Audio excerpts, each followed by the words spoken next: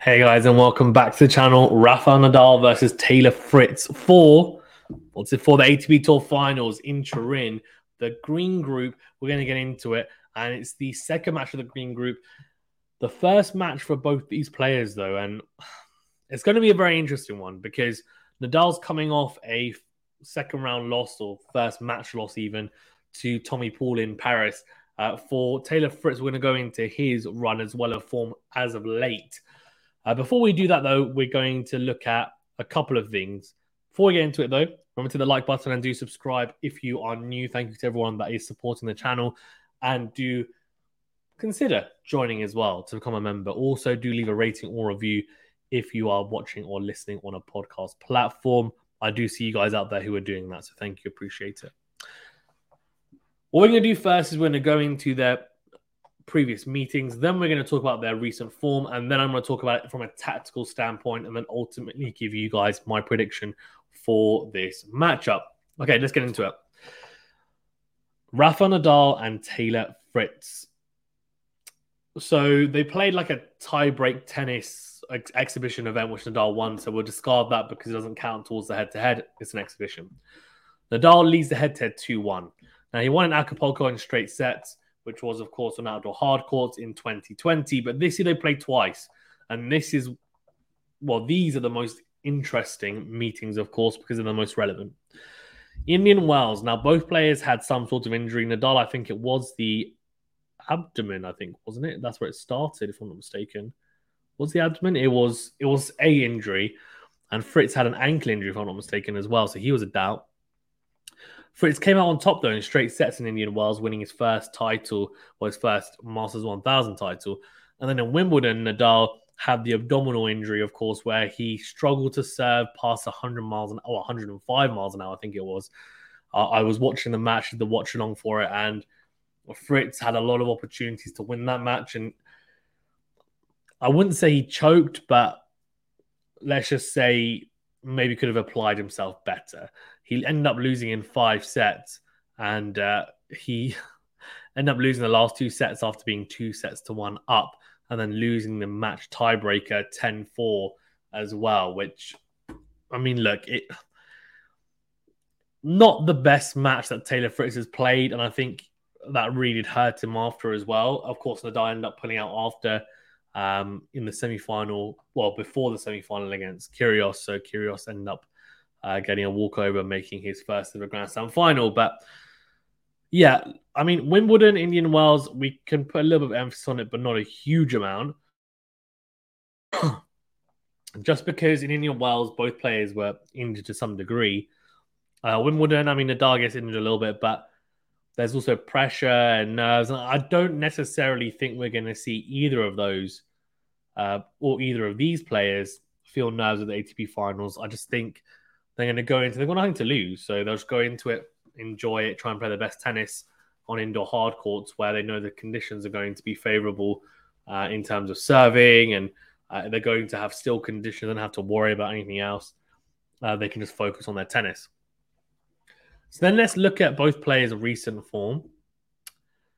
So for Fritz, he's had a very interesting run since... it's been a very interesting run since the US Open. He won Tokyo in very good fashion, being some good players on the way there.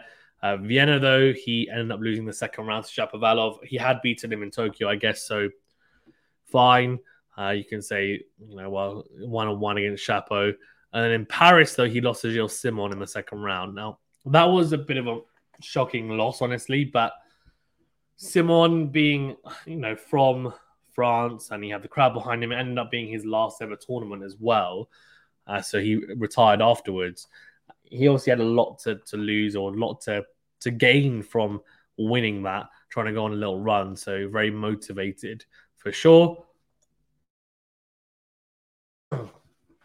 And then for Nadal, it's been an interesting one because since the US Open, of course, he hasn't played due to being injured. Lost the TFO in 4 sets. In the round of 16 match, if I'm not mistaken, wasn't it? Or was it quarterfinals? No, quarterfinals even, sorry. And then lost in the second round of Paris, although, he got a bye, so it's really his first match. in 3 sets after being a setup and then taking Tommy Paul to a tiebreaker, losing the tiebreaker, then losing the third set. So losing it quite convincingly. So he would have been disappointed not to get over that and not to win that second set tiebreaker, because if he had, of course, it would have been very different and he would have had a lot more preparation going into this.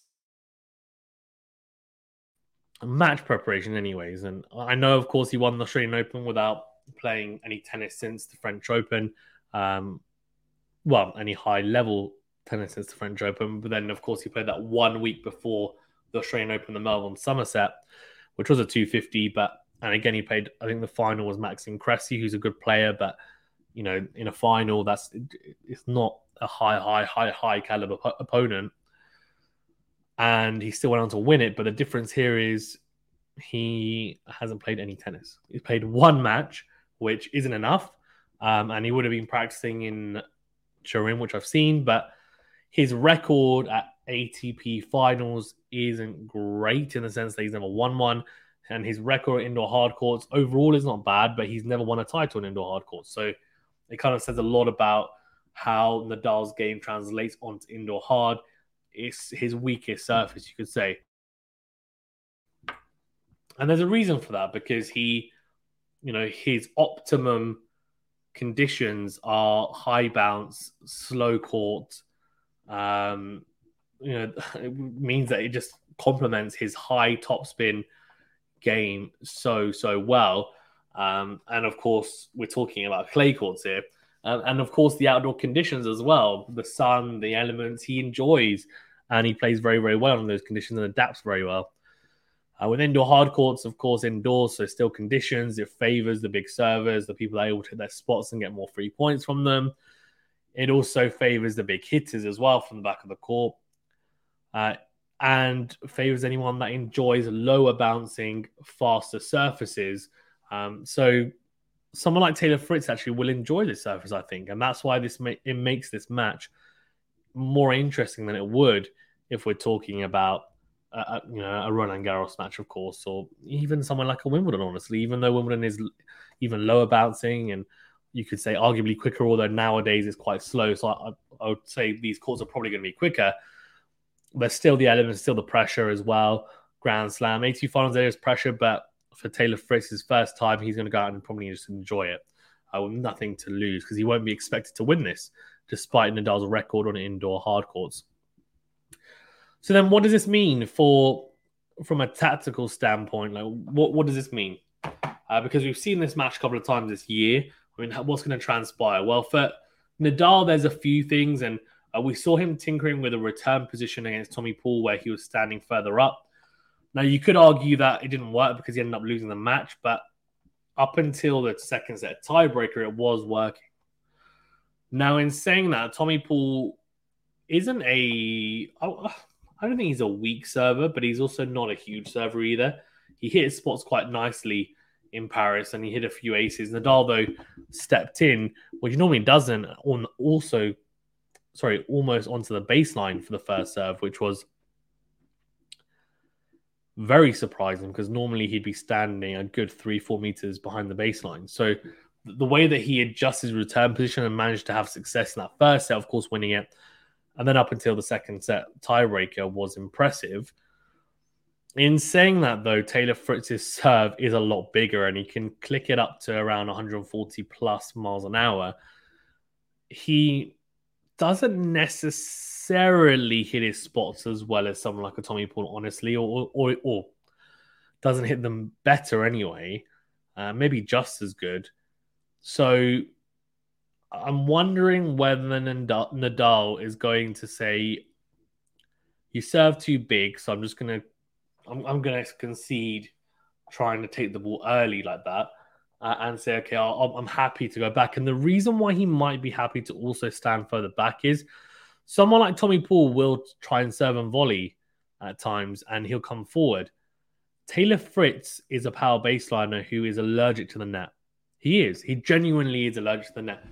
If there's one thing that I would love Taylor Fritz to improve, to add to his game, it would be his net play and a willingness to come forward. He just hates coming to the net. He hates it. Genuinely, he does not enjoy coming forward. I mean, we can look at his most recent matches, actually. Are they good examples?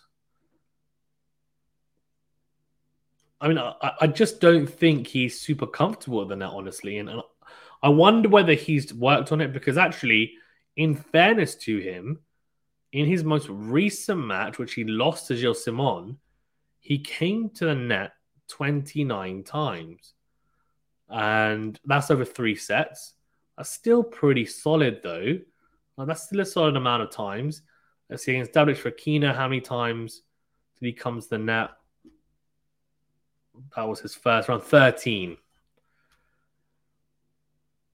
I mean, I wonder whether he came to that more against Simon because he's such a grinder that he felt he had to. But then he had success because he won, I think it was 20 out of 27 or however many points I said. And the net, which was that's quite a good percentage, to be fair, as well.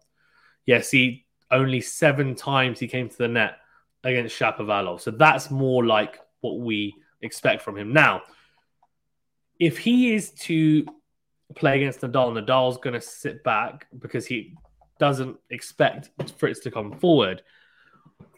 If I'm Fritz, I'm coming forward. Not every single serve, but if he is nailing his first serve and he's feeling good on it, I'm not sure why, if he's able to nail the one out wide, why he can't come forward and try and finish off the point with a volley. Nadal might pass him. If the volley's not good enough, which I don't think Taylor Fritz is a natural volleyer, then yeah, he might lose a few points where Nadal is whipping the forehand past him and passes him with an incredible passing shot. Fine. But then also engaging in these long rallies where Nadal gets a loopy backhand deep into court and then he gets into neutral and then Fritz tries to go big with the forehand into out. I'm just picturing this, and then Nadal goes, okay, fine, I'm trying to go into my forehand, and then he whips into Fritz's backhand, and we engage in those longer rallies.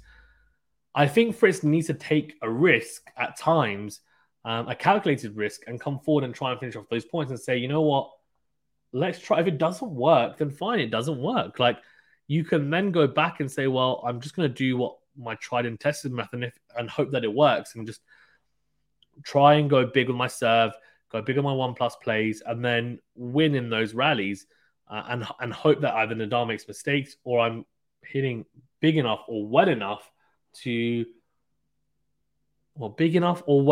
actually, have success in these rallies. I don't know. I'm assuming anyway that that's what's going to happen.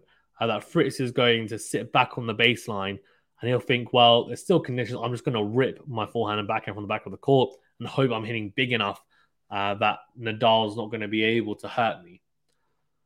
I think that would be a mistake, genuinely, because we saw that at Wimbledon and it didn't work. It didn't. Nadal, to be fair, had a very good forehand day, but a lot of it is also, and when we talk about forehand days, I think a lot does hinge upon how Nadal plays, because if his serve and his forehand isn't firing, then on an indoor hard court especially, it's a winnable match for Fritz. So, I mean, I hate to say it, but it is. And Nadal, I think, everyone has bad games. I mean, Djokovic will have a bad game now and then. Obviously he lost the whole rune last week or 2 weeks ago. It can happen. Even these GOATs can, have a dip in form, or even a dip in form during a match and then end up losing it. But for Nadal, I think on clay, he can get away with it a lot. On even slow outdoor hard courts, he can get away with it a lot. Even on grass at times, maybe, but if he's playing against someone who's not as experienced on grass, he can potentially get away with it. But on indoor hard courts, I think the reason why he hasn't won titles is, yes, probably because towards the back end of the year, so normally he's injured or he is extremely fatigued from trying to battle through the year. So he's not in the best of form, fine. But I think the major point is the courts and the conditions don't really suit him as well. And what it means is that he has to play some of his best tennis to win matches. Otherwise, he is there for the taking. I mean, is that a bit hard? Maybe not there for the taking, but he is vulnerable, I think. So he's going to have to serve very, very well and hit his spots because Fritz is, in my opinion, quite a good returner. He is. And his backhand return is very solid as well. And he doesn't have a huge amount of weaknesses on return. I mean, he's not the most athletic, but he really does get the most out of his game. He does. And I've been quite impressed with his rise over the last few years because I don't think anyone really expected him to make the top 10. A lot of people thought he was a top 25 guy. But the fact that he's broken into the top 10 and some of the victories and some of the things he's improved on in his game have really, really impressed me. So Nadal's going to have to hit his spots, try and cut out the double faults. And he's going to have to be very, I think, imaginative on serve. I think it was during Roland Garros and even part of Wimbledon as well. What he utilized, I thought, really well was the flat serve out wide from the juice side. And in the past, he's had issues because he hasn't been able to just hit the flat one out wide. He's hit the more natural serve, which he's hit out wide, but it's arced into the opponent's forehand. So it's not been as potent as it could have been. However, this year, and to be fair, it's happened in the past as well, but especially this year, he's been able to hit that, and it's been very, very good. In Australia, of course, he hit it as well. That's a very good serve to hit against Fritz because his backhand, I feel, is more solid than his forehand. His forehand can be more hurtful, but his forehand's not as solid. I think forehand return as well, I don't think is as solid. If he can drag him out, then that's a good thing to do. I think Nadal also should try and come to the net. He's very good there. He's got great hands in the net. He transitions well. If he has opportunities, I don't see why he shouldn't. I don't think he should be engaging in long rallies against Fritz as well because Fritz does have power from the back of the court. Nadal can make mistakes on the forehand side. I think he might try and utilize the short backhand slice as well. They utilize it really well in Australia. The court speed will be similar. Of course, it's indoors, so it's going to bounce slightly less and still conditions, etc. But the short slice is still quite effective. I don't think Fritz is going to enjoy getting down that low, ankle height, and then hitting the backhand. And he will try and hit dry backhands from those positions. He will slice at times as well. But if he does slice that, then probably gives Nadal an opportunity to then rip the forehand, which he does really well in response to slices, with great movement around the backhand side. Or if it's into his forehand, then he kind of just sets it up really nicely. And I think he's going to have to flatten out his ground strokes a little bit. He can't afford to go lasso forehand with like the kind of full buggy whip loop all the time. If he's going to hit it, fine, hit the buggy whip, and he will inevitably hit that a lot. But just hit it with a bit more pace, a bit flatter. Give himself the opportunity to get through the court with pace because he can hit his ground strokes big enough to really hurt people. Similarly, on the backhand side, I think and to be fair, there's an argument to be made that it's more consistent than his forehand side, that he needs to flatten the backhand. I think if he finds his backhand on the line, it's going to be very, very tough for a lot of people as well because he hits it very, very well, pinpoint accuracy, nice and flat. And the slice, as I said, short slice, but also just the slice in general, I think he needs to utilize. On this surface, he'll get a lot of purchase for it. I don't see why he can't use it, especially down the line into the opponent's backhand. It just gives them less time, low over the net. And I think it will be, a tactic that he can utilize quite nicely. The other issue then is, we talked about the return position. And I said, I think it's going to be deep.